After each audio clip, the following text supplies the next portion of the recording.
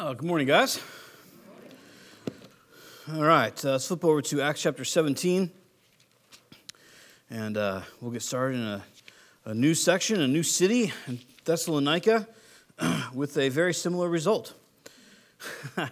There's quite a few portions. You might notice I would not want to call it repetitive, but there's definitely cycles that seem to take place in the book of Acts, in the letter from Luke, in that people show up, they preach the gospel, people get saved, people get mad, violence ensues, and they move on, and the same thing happens in another city. It's actually pretty exciting, I think, not that I rejoice in violence or something like that, but that even amongst the worst conditions, the gospel continues to bear fruits. And honestly, it seems like the more adverse conditions, the more fruit the gospel seems to bear sometimes. So let's jump into Acts chapter 17, and let's get started. It says, "Now, when they had passed through Amphipolis and Apollonia, they came to Thessalonica, where there was a synagogue of the Jews. And Paul went in, as was his custom, and on 3 Sabbath days he reasoned with them from the Scriptures, explaining and proving that it was necessary for the Christ to suffer and to rise from the dead, and saying, 'This Jesus, whom I proclaim to you, is the Christ.' And some of them were persuaded and joined Paul and Silas, as did a great many of the devout Greeks, and not a few of the leading women. But the Jews were jealous, and taking some wicked men of the rabble, they formed a mob, set the city in an uproar, and attacked the house of Jason, seeking to bring them out to the crowd. And when they could not find them, they dragged Jason and some of the brothers before the city authorities, shouting, 'These men who have turned the world upside down have come here also. And Jason has received them, and they are all acting against the decree of Caesar, saying that there is another king, Jesus.' And the people and the city authorities were disturbed when they heard these things. And when they had taken money as a security from Jason and the rest, they let them go. And the brothers immediately sent Paul and Silas away by night to Berea. And when they arrived, they went into the Jewish synagogue." And we'll stop there. So what we have is Paul and Silas move along, and they come to Thessalonica. And a very similar thing happens. So you'll note that it says there, just in light of the account of how this goes down, they show up and there is a synagogue. Remember, when they get to Philippi, there's no synagogue, and they go to a place where they believe prayer will be made. In this case, there is a synagogue, so they go to the synagogue, and for 3 Sabbaths, so 3 Saturdays in a row, technically the Sabbath was from Friday at sundown until Saturday at sundown, because the Jewish calendar worked a little different, the Jewish day did. But they go to this place for the Sabbath, the synagogue, and they're preaching Christ. They're preaching that he suffered, they're preaching that he died, that he rose again from the dead, and that he is the Messiah. That's what he's telling them. And we'll come back to that, what their message is, after we kind of cover how it went down. So as they begin to preach Christ and his suffering and his death and resurrection, people start getting saved. They begin to believe, and it's the Jews that are in the synagogue begin to believe. Then you have the Greeks, other Greeks, that whether they were Hellenistic or however that went down, they start to believe in the city. And then you got to love the kind of the Greek original negatives, the way they use it. Not a few women. So a lot of the leading women of the city, they begin to believe and to get saved. Now, it shouldn't be too odd to consider that when this begins to happen, the Jews become jealous. Well, why are they becoming jealous? Well, the people that were going to their synagogue are getting saved. And once you get saved, you don't go to synagogue anymore, right? So their congregation is shrinking. Not only that, you have the rulers of the city, and they get upset too. Why? Well, you might recall that there's different times through the New Testament and just in history that in Rome, if you proclaimed a new king, so you have Caesar, right? And all the Caesar's a title. If you're not familiar with that, you had Caesar Nero and Caesar Domitian and Caesar Titus and these different Caesars in that era or around those eras. And so he was believed not only to be king, but he was worshipped as a god, and that actually became a fulcrum for Christian persecution later on. But anyway, so if you were to proclaim anyone else as a king, it was a death sentence. You would be arrested and you would be slain. You were not allowed to proclaim any king except Caesar. So for the rulers of the city, when all of a sudden they hear this rumor that people are getting saved and they're saying, no, in Rome, in everywhere across the globe, there's a king that supersedes Caesar, that makes them nervous. Because if they're not squashing that as city leadership, if they're not supporting Caesar and squashing the idea that there's another king, then Caesar will take his wrath out on them. Does that make sense? So the reaction of the city leadership is not rare or something to be surprised at. They're trying to save their own skin. I'm not necessarily justifying that. I'm just saying that's what's happening here. And this happened at other times. You might recall Pilate. Pilate also, one of the dynamics at work with Pilate, remember his wife comes to him and says, last night I had this crazy dream. She doesn't say crazy, that's my insertion. She says, I had this dream. And let me tell you something. Do not condemn this man and have nothing to do with him. He's a righteous man. And so he has this warning from his wife not to condemn Jesus. And remember his behavior where he's like, hey guys, do you really want me to crucify Jesus? And they're like, yes. And he's like, okay, I'll tell you what. And he has him scourged. And then remember, he brings him back out being scourged. Absolute bloody mess he would have been. It would have been, the Passion of the Christ was quite conservative compared to how people actually looked after being scourged. Many people lost eyes from the flagellum, ripping them out. Most people exsanguinated in the scourging. They didn't even make it to the cross. But he brings Jesus back out in that the mocking gown, and he says, behold the man. And his point is like, look, I whooped him. He's been punished. Do you really want to crucify him? And they scream out, they say, no, crucify him. Well, there's some historical context here that Pilate was in real trouble already with Nero. With Caesar. He was very pompous. See, Rome as an entity, as a republic, or in different times of their history, they used violence for an end. Obviously, they had the most sophisticated army. Their tactics were unbeatable, as they showed, as they dominated the known world.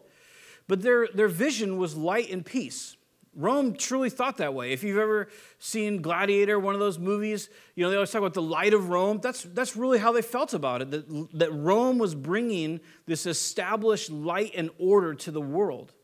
So Romans, the bulk of the Caesars and the leadership and even the Senate and so forth, when that was kind of part of it, their goal was not to torment the people they conquered. Does that make sense?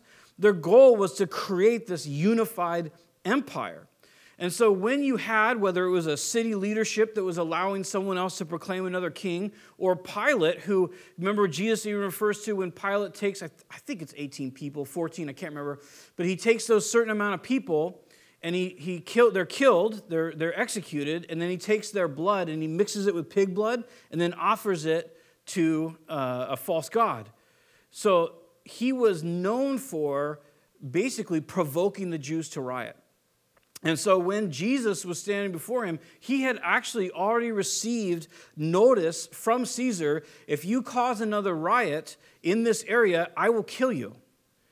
And that's why, for example, why Pilate is saying, hey, let's not kill this guy. I don't want to cause a riot. The people love him, all these things, but ultimately does kill him because the Pharisees are, or I should say, allows him to be killed.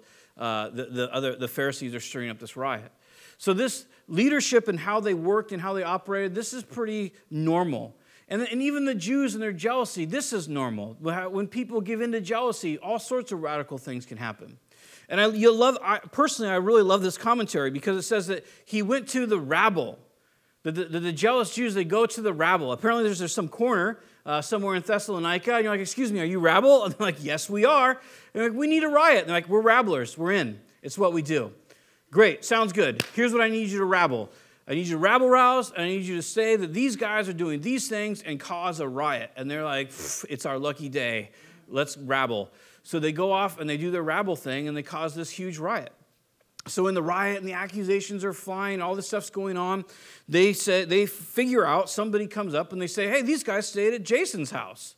That's where they've been staying. And so this whole riot shows up at Jason's house, which I imagine was pretty disappointing for Jason. And they go in and they drag all these people out, Jason and his household, whoever that was. And they imprison them. And in the end, it might seem a little weird because there's some different English translations, but in verse 9 it says, "And when they had taken money as security from Jason and the rest, they let them go." Now, the idea here, some says they took a pledge, and that can be a little confusing, maybe like as if they pledged never to talk about Jesus again or something like that. But really what's being said here is they basically made bail. Does that make sense? They took a financial pledge, and they would be tried later, which is interesting because it's never really mentioned again. What happens to them, or Jason is in the Bible, but they're not. And so we're not going to talk about it too much, but it is noteworthy that here's the non-stars. Does that make sense? It's not Paul, it's not Silas, it's not Luke, it's the common folk, right? We're all common folk, but then they go to trial. And it costs them money. But Jason anyway, he sticks with it through the work. And I think it's noteworthy that here they're just facilitating. Like he was just at their house, and it ends up costing their freedom, their money, and we have no idea what happened later when they had to go to trial. But it was worth it to Jason because he keeps on serving the Lord. But as we move on there, it says, "Then the brothers immediately sent Paul and Silas away by night to Berea." So their response is like, "Hey, we just got out of jail. We had to pay money, and now you guys need to go. The rabble's after you, and there's a riot, and we need you to leave." And so they leave. They go to another place, and we'll cover that next week. But the point that I really want to bring up, aside from like what is happening here and kind of this whole picture, is what was said to cause this. Because you would think to cause this kind of a riot that there would have to be some sort of radical attack on society, right? Some sort of assault on Caesar himself, or assault on the city, or a personal assault on the rabble, or something to get these people so offended that they say, "We're going to drag you to prison and try to destroy this thing." But in fact, what it actually is that Jesus suffered, that Jesus died and rose again, and that Jesus is the Messiah. That's the message that causes this whole thing. Because it's the most important message that there is in the entire world. And it's the message, and this may sound dramatic, but it solves every problem. It encourages every heart. It is the answer to every dilemma. And it's the message that's hated most by Satan. And it's the message, I think, for me personally, and I don't know if you're like this, but it's the message that's easiest? I don't think that's a word, but I made it. It's the most easy to forget. I don't know, maybe this was familiar to you, or maybe it's not. But I think for me personally, and the people I know in my house, and the people I have any kind of relationship with, and so I'm not making any accusations against anybody, but in general, it seems like at one time or another, all the time, we're struggling with some sort of sin. Whether it's an attitude that you're trying to not give into, whether it's lust, whether it's some sort of addiction you're just trying to beat, whether it's anger, anxiety. It seems like there's very few days where you roll out of bed and you say, everything is perfect. And you just kind of zippity-doo-dah, and go out on your day and you skip out and there's just no problems. I don't know about you, but those days seem to be few and far between. It seems like the usual day, the usual Christian days, there's obviously, I think for many of us, and most of the time, there's an acknowledgement of victory, at least intellectually. There's an acknowledgement that Jesus is on the throne and all these things, but yet there can still be this struggle with sin. And if you're like me, and most of the people that I know, that struggle, sometimes you lose. You ever experienced that? You lose the struggle, or we probably more accurately give up on the struggle. And we say something like, you know what, it doesn't really matter, I'll never be different anyway. Or we have some sort of urge or tendency that just seems so insurmountable, we finally just say, I'm just going to give up and do it. Whether it's gossiping and trash talking, or it's weed, or it's heroin, or it's porn, or whatever it might be, some sort of physical urge, and we just give up because I can't resist this anymore. Even it's funny, like, kind of back to the gossip topic, it's funny, have you ever had something, just some juicy tidbit, and you can almost feel it in your chest, like, this needs to get shared? No? Okay, well, God bless you guys. If that wasn't real, then I don't think E.T. would be a network. I mean, I don't think any of those magazines, they'd be gone. But as human beings, we just got to stand out. It can be so tempting. Like, oh, did you hear? And the same with all the other fleshly urges that we can get or whatever it might be. Even just the urge to be lazy. Like, I could get out of my chair, or I could not get out of my chair and do what I think God wants me to do, right? I mean, that's just constantly. And sometimes we give up. And what happens when we give up, it's fascinating because, see, just as Jesus has a purpose and he's faithful, right? Satan is faithful too. You ever notice that? Satan is crazy faithful. Jesus is faithful to us and what he wants to do in our lives, and he's faithful to his Father's purpose. Satan is faithful to himself and what he wants. And he's constantly ready and willing to accomplish that purpose. I don't know if you've read it. This is a side note, but there is a fantastic book by C.S. Lewis. It's called The Screwtape Letters. And it may sound a little demonic, but just roll with me. It's C.S. Lewis wrote it, and it's written from the perspective of a young demon who gets assigned to this dude in World War II, and he's writing to his uncle, who's a senior demon, and he's trying to figure out how to stumble this guy that he's assigned to. Does that make sense? And so they're writing back and forth on how to basically trick this guy and bring this guy and tantalize him into sin. It's a tremendous work. I think it's great. Some people got a little weirded out because it's the idea of demons communicating, but I don't think we have to. I think we'll be okay. Anyway, so that to be said, that because Satan is working and moving and we have this enemy of our souls, he's really faithful that when we're down and out in our sin, when we get stuck, you just felt stuck, I'm never going to change. You ever said to yourself, I will never change? Why am I still dealing with this? Why do I still think this way? Why do I still have this temptation? Satan is so faithful to come along at the right time, and I don't even know how it works, but to just whisper like, you're right. You're right. And not only are you right that you'll never change, that you'll always be this way, and you'll always be a failure, but then he mixes in something extra genius, and he says this, and God hates you for it. He despises you for it. He doesn't have worth for you because you act like this. And the crazy thing is we buy it, don't we? Because that's how we act. We're really good at assigning our own personal experience to other people and other entities, including God and so forth. Meaning the way we think is how we assume that everybody else thinks. Do you understand what I'm saying? So if I think a certain way, I always assume. Like, just think about customs. When I was in England a couple years ago, I went into this store to buy a hat. And it was kind of this outdoor market thing. And I talked to the lady. I walked in, and it was actually, to be fair, it was hats everywhere. And I didn't look at the title, but it was like Naughties and More. But to be fair, Mark Oglesby was there too, so it was his fault. But it was hats. And then as I was looking through the hats, there was somehow underwear in the back. But I didn't go in the underwear. I was only looking at the hats. So anyway, there I am, chilling in Naughties and More. And I say to this woman, I say, how are you? And she looks at me, and she goes, the store clerk, and she says, I'm okay. Business is good, all the whole thing. And I'm like, oh, right on, cool. Yeah. And so I start looking at the hats. So I come out of the store, and I asked the guy who was with us, I said, was it just me, or was that lady like really weird when I asked her how she was doing?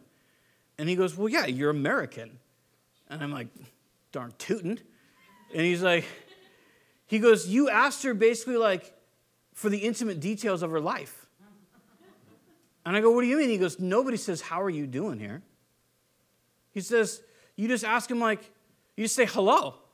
It could be like an insult. Like you're like, how are you? Because in America, we're like, how are you? I don't really care. I'm just saying that because that's the greeting. Like when you go to a store clerk and you say, yeah, I'll take this Snickers bar. How are you? You only want to hear, I'm fine. You don't want to be like, well, actually, last week I had this. And you're like, shoot, I should have just been honest. Right? So just that little thing. See, I thought she thought like I thought. Because clearly I just asked, how are you doing, as small talk, and I guess when it comes down to it, I probably would care, but ultimately I'm there to buy a hat and stay out of the naughty section, not have some sort of huge discourse, unless it could have been an open door for the gospel, right? That's how we work. We assign our thoughts to everybody else. So because we esteem each person on how they've treated us, have you ever noticed how difficult it is to love someone who treats you poorly? To have a moral love for someone else and say, I just want the absolute best for you. We struggle with that. So we assume, because that is our personal experience, and with Satan whispering in our ear, God is upset. God does hate you. You aren't worthy. You are trash. We assume that God relates to us as we relate to others. Clearly, since I wrong him all the time, since I struggle with my own sin, since I choose sometimes to be stuck, and sometimes, have you ever been so jacked that you're just like, I don't even know what's wrong? I don't even know why I do the things that I do? Have you ever read, that's the reason why Romans 7 is one of my favorite chapters in the Bible. Because Paul, the superhero of Christianity, writes, even when I want to do good, I do evil. And the evil that I don't want to do, that's what I find myself doing. So I find that in my mind, I want to do good, but in my body, I find myself doing evil. That's Paul. It's the sinner's experience. It's the duality of nature. And so when we have that on a constant basis, the struggle of every day dealing with our unbelief, dealing with our anxiety, dealing with our hatred, with our anger, with our judgment, dealing with our addictions and all those things, we start to equate and we say, that's what God is like. Because if someone did that to me, I could not love them. It would be so hard for me. It would be a struggle. It would be cerebral love sometimes. But that's not who he is. And so this message that these guys preach, this message that is just absolutely hated and detested by Satan, this message that is at any cost Satan will squelch, is this: Jesus suffered for you. Because that crosses all the lines. That slices through all the red tape of our minds and the way we think about God or try to relate to him. That he suffered for you and for me. Amen. And that he found you worth suffering for and still finds that. That's why it's such a destructive message to Satan's dominion. But because when we really realize who God is and the lengths that he went to have us in his presence, it eradicates the crazy ideas that we get about how he views us. He loves you. He truly loves you. He likes to see you when you get home kind of love. He looks forward to when he gets to hang out with you. He looks forward to dialoguing with you. He looks forward to hearing what you have to say. Sometimes we get so caught up. Have you ever been in your prayers and like something's not going right and you're like, oh, I don't want to complain?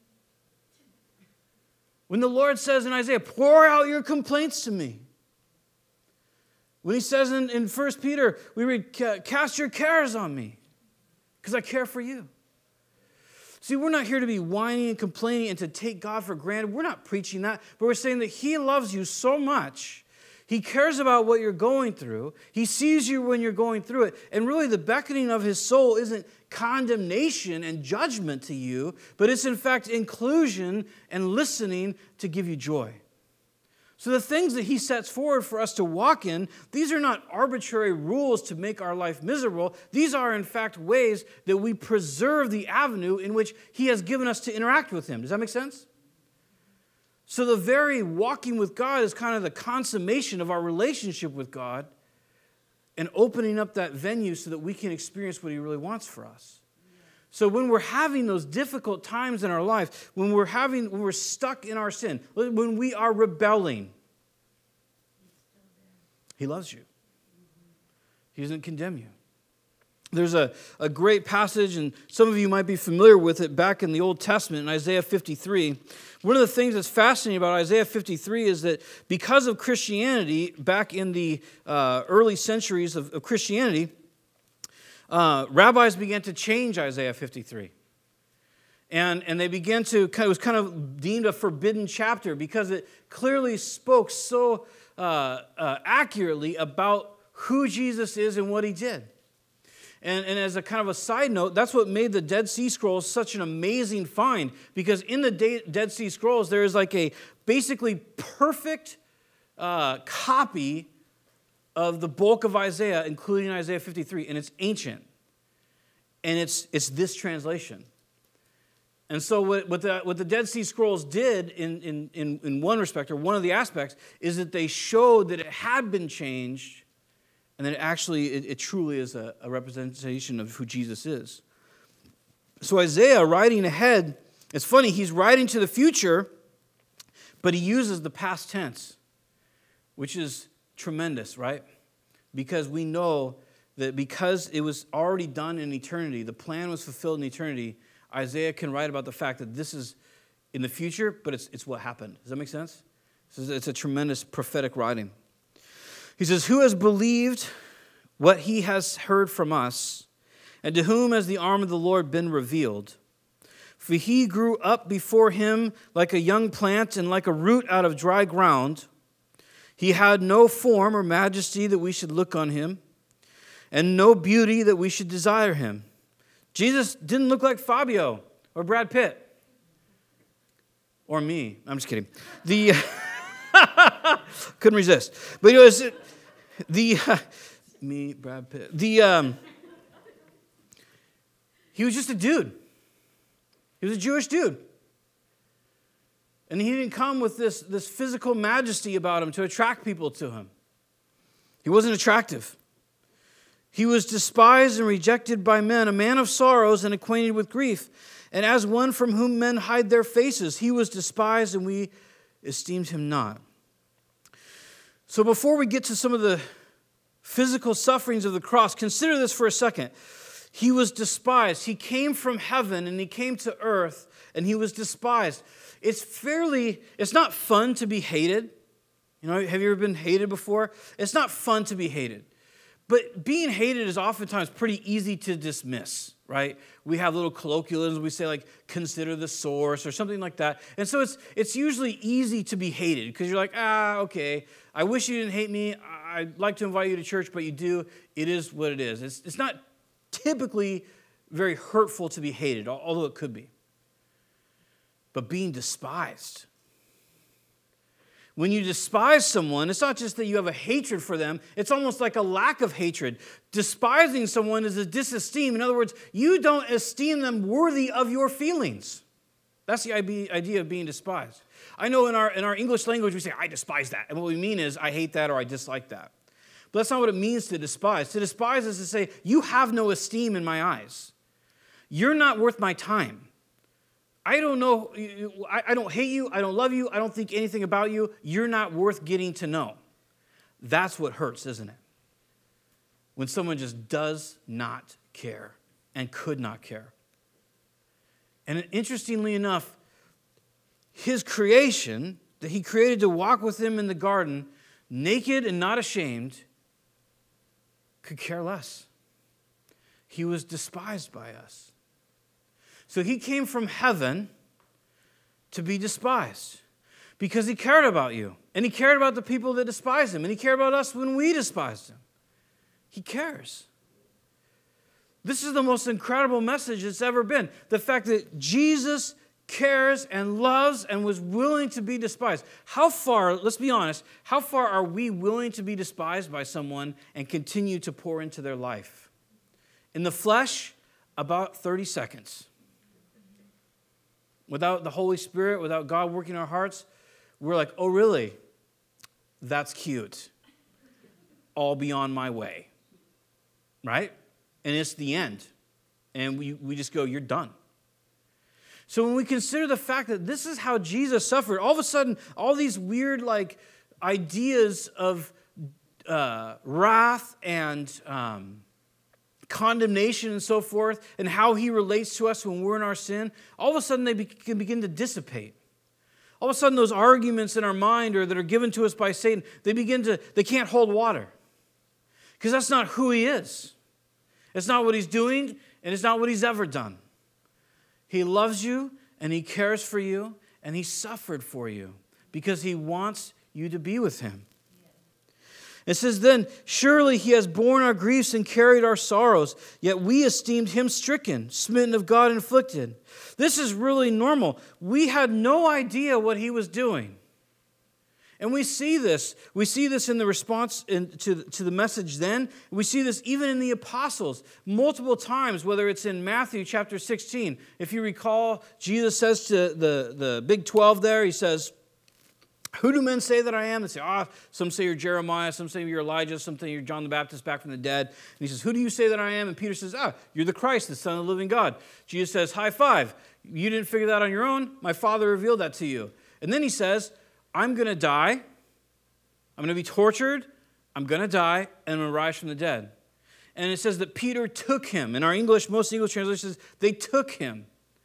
But the word took is not just like He put His arm around Him and said, Jesus, no. The idea is that He shook Him. He grabbed Him.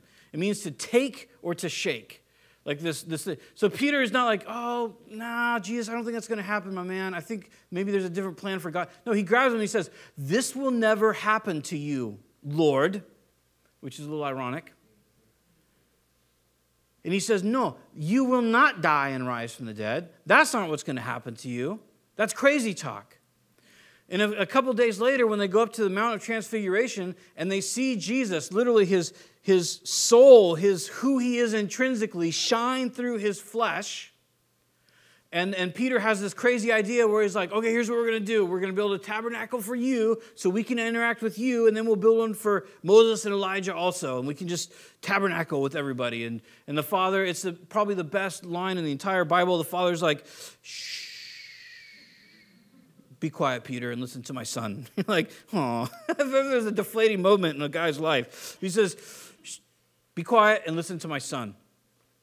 So they see him, they're coming back down the mountain, and Jesus says again, He says, I'm going to die, and I'm going to rise again from the dead. And it says they did not know what the resurrection of the dead meant.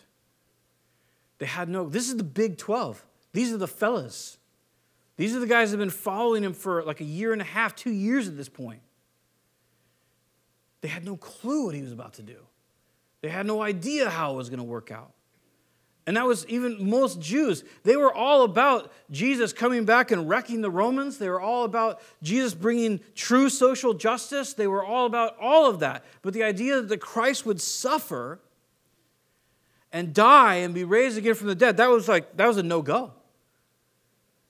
And it's interesting because I think we have this prophecy here. He's borne our griefs, He's carried our sorrows, but we esteemed Him stricken. He was misunderstood. We didn't even get the plan. How difficult is it to work with people that don't even understand the plan or that resist you every step of the way of the plan? Now, for us, we're faltered and our plan could be faltered, but this is Jesus' plan. And to bear with them. What would that have been like? Guys, I'm going to die. No, you're not. Get over it. That's a bad plan, Jesus. Just whoop the Romans. Right? All the way up into Acts chapter 1, right before He ascends into heaven, after He's resurrected. They're like, hey, is this when you return the kingdom to us? They're literally saying, hey, is this where you finally justify us as the Jews and destroy these Roman dogs? And He's like, no. No, it's not. And it's not for you to know when that'll happen.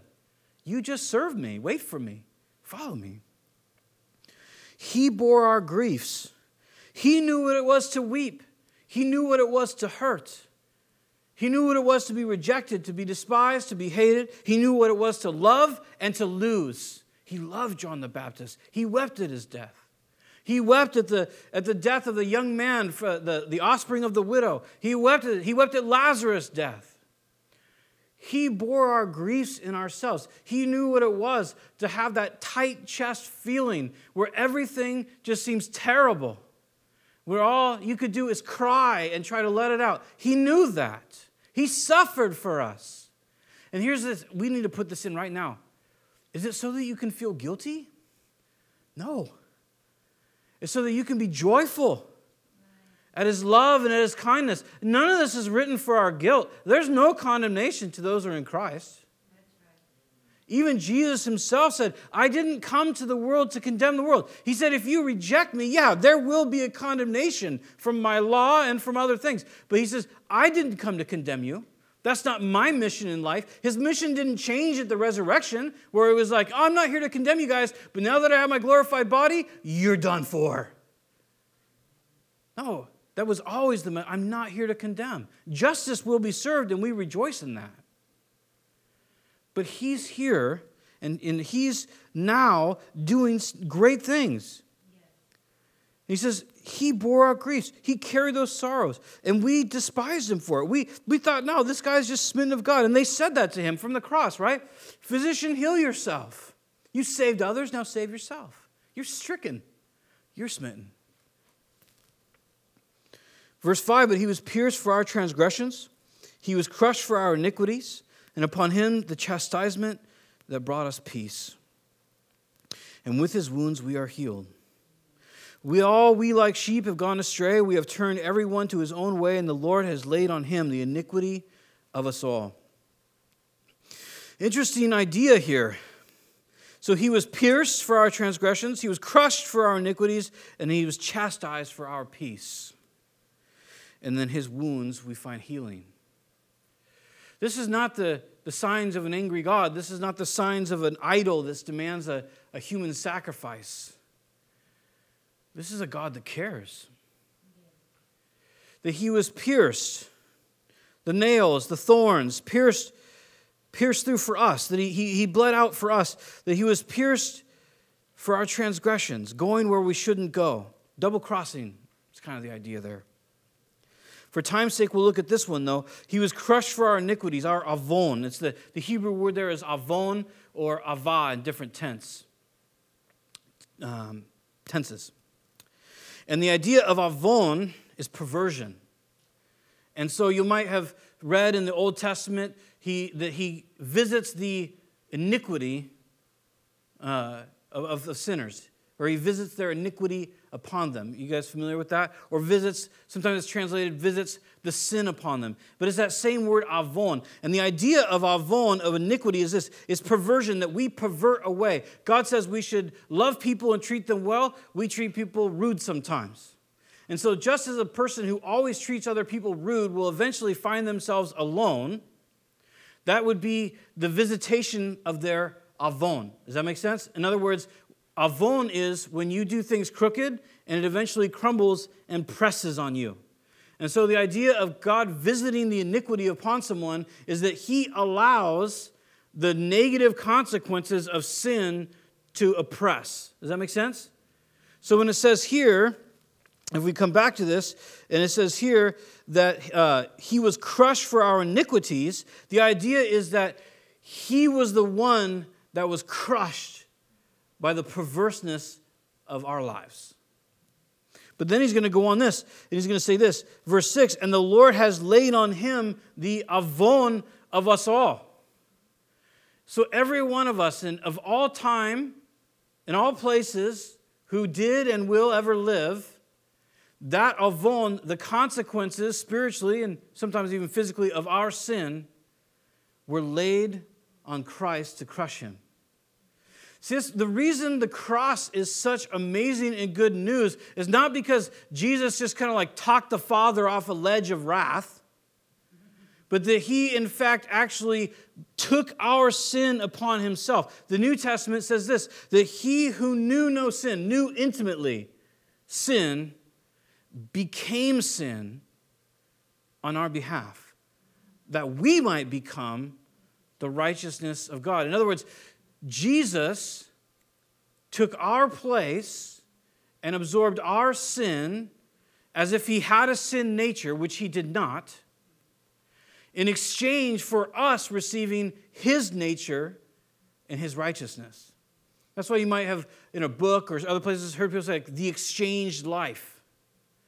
He exchanged what we had to offer, which was hatred and anxiety and depression and addiction and destruction, and he in exchange gave us righteousness. Righteousness simply being the idea, I'm right with God. So he laid our iniquity on Jesus, the Father did. which means we bear our iniquity no more. That's the good news of the gospel. You spiritually do not bear your iniquity anymore if you've placed your trust in Jesus. The reason then that Satan hates this message is because of when we truly believe and receive what God has for us, that I'm right with Him, I'm at peace with Him, and more importantly, He's at peace with me, all of a sudden there's a radical liberty and a joy and a peace. And that's where you can look at things like nations and politics, and as C.S. Lewis says, those are like the life of a gnat to me. In other words, they're nothing to me. I can love my nation and all that, but taxes and economics, I don't have to consider that. Because God has peace with me. Because Jesus suffered for me. Because Jesus is working now in me, and He's building a kingdom, and He's working in every one of us. And when you start breaking down the realities that He bore iniquity, what we deserved of our perversion, that it was laid on Him, what should have been laid on us, and that I don't have to pay for it. Then all of a sudden I'm free. I can walk out of here and I'm free. And He sees me. This is not when I'm doing good, right? It's easy to skip out of here when we're doing good and we go, well, I read my Bible some and I gave some money to some charity and then said a nice word to someone, so I'm gold. But it's when we're stuck, when we're rebellious.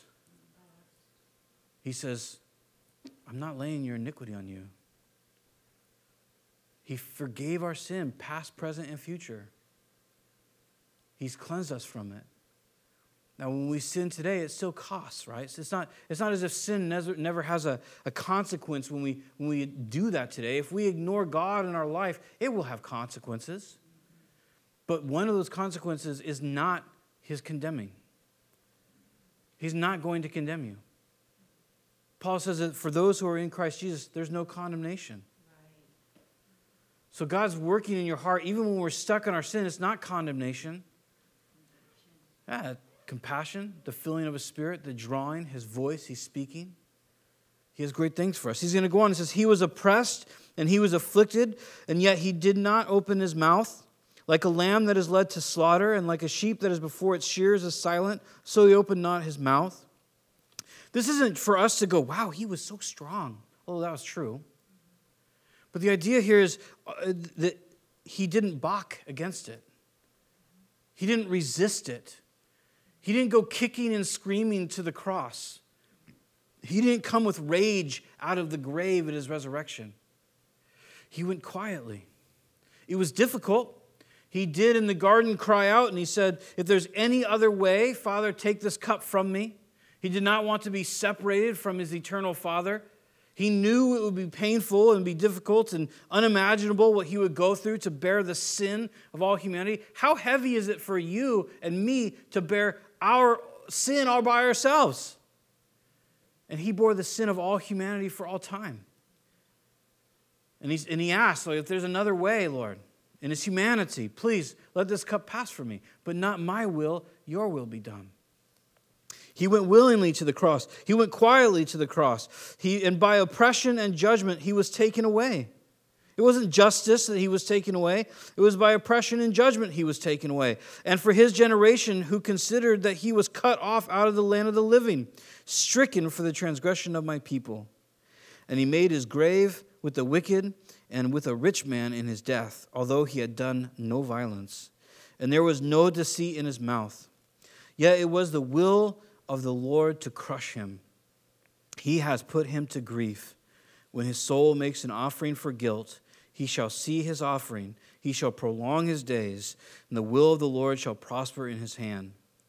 In all the world's idols, whether they be ancient idols of old like Moloch or whatever, or they're present idols today of success and money and so forth, no idol has a will to crush itself to help you. right? Big companies with big money, they're not pleased to crush their own to help us. Have you ever noticed that? Like you get, isn't it weird how if you have a problem with like the phone company or something like that, because they overcharge you, it's like impossible to actually get it reversed. But if you don't pay like $1 on your bill, like you're going to collections. You're like, how can I send you to collections? Can I do that? Can I like call the credit agency? Like, yeah, I'd like to send Pac Bell, that's California where I'm from, to collections because they overcharged me $2. Can I do that? No. There's no justice in that. But in our God, think about this. It was the will of the Lord to crush him. That somehow, in the eternal Godhead, the Father said, this is what my will is, to crush my Son, so that I can have my creation with me. So that we can go back to the garden, so that we can go back to just hanging out, doing bonsai, and eating fruit. That's what I want to do with my creation. I love them, and I'm willing to crush my Son to bring back that paradise that we had together. And Jesus was willing to go and do that because of that value. And when you look at other passages in Hebrews and the idea that for the joy set before him, before Jesus, he despised the shame. He didn't even esteem the shame. It wasn't even a big deal to him because of the joy set before him. In other words, when Jesus was going to be humiliated and despised and crushed and all those things, and the shame that he would bear in front of humans being crucified before them and just being accused and all this stuff, he despised it. He had no feeling for it. It wasn't a consideration for him because the joy of being able to hang out with you for eternity and have a unity with you that you've never experienced before and will somehow be like almost I don't want to get metaphysical or something, but like a sharing of consciousness where he says, we shall all be one as the Father is one with me. Think about that. Our unity with Christ and with the Father will be a similar unity. He says this in John 17. You can read it for yourself. Is a similar unity that he presently has with his Father. But that's the unity that we'll share with one another and with him. But it had to come through that crushing. His will was to see it happen. And he goes on, and he says that there will be, by the will of the Lord, it says that by this offering for guilt, that there will be that his will of us being saved will prosper in his hand. In verse 11, out of the anguish of his soul he shall be and be satisfied. By his knowledge shall the righteous one, my servant, make many to be accounted righteous, and he shall bear their iniquities. Again and again we have these promises. He bears the iniquity. He took the sin away. The anguish of his soul, he shall see it and be satisfied. The idea is through causing and judging Jesus, I shouldn't say for causing our sin to fall upon Jesus, and then for judging Jesus, the anguish of Jesus' soul will satisfy the Father. The idea is that the punishment for sin has been satisfied. There's no more for the believer because it was satisfied in Christ. This is why Paul calls it scandalous grace. This is why we can't consider it sometimes, because we can be, how could someone be so gracious? That's not real. That's not how our system works. That's not how we work. How could God be so gracious? Because he is, and he's love. And Jesus suffered for us. And it's in our stuck times, it's in our down times, it's in our rebellious times, not to try to take advantage of this, but to remember this, that what he's calling us to is simply eternal life. And the difficult things that we have to process and work through, they only draw us through to further life and relationship with him. But there remains no more sacrifices to be made for sin. Not from you, not from me, not from Jesus. He sacrificed himself once for sin.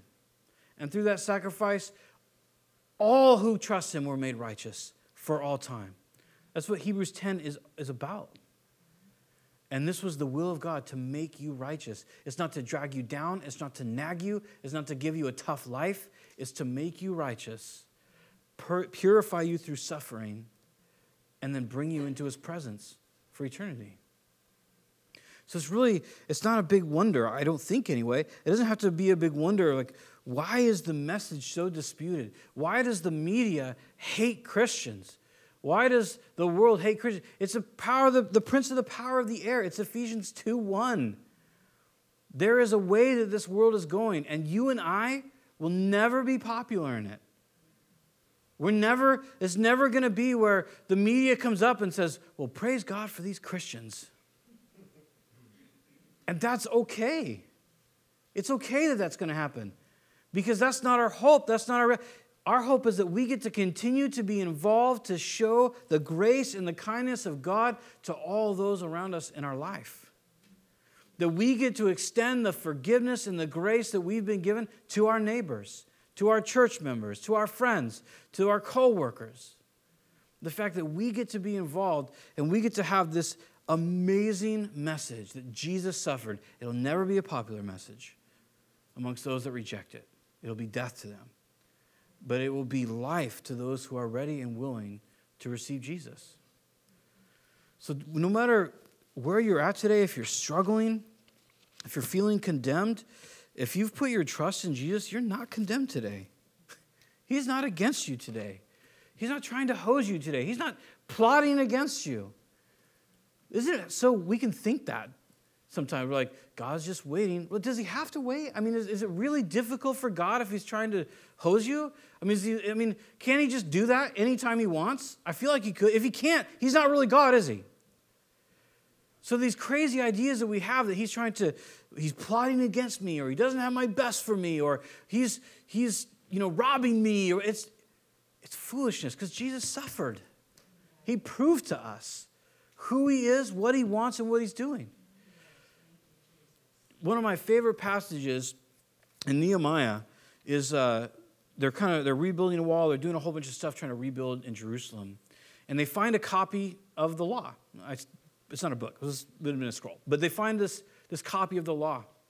And so what happens is they begin to read this copy of the law to all the people, the people that have come to help rebuild Jerusalem.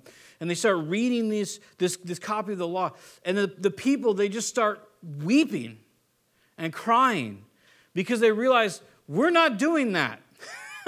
The conclusion they come to is like, we are not actually walking with God. And they begin to weep and they begin to cry. And Nehemiah is so great because he goes, whoa, stop. He says, don't cry anymore. He says, instead, go share this good news with your neighbor and go drink the sweet and eat the fat, which is clearly my motto in life. But he says, go out there and drink wine and have a barbecue.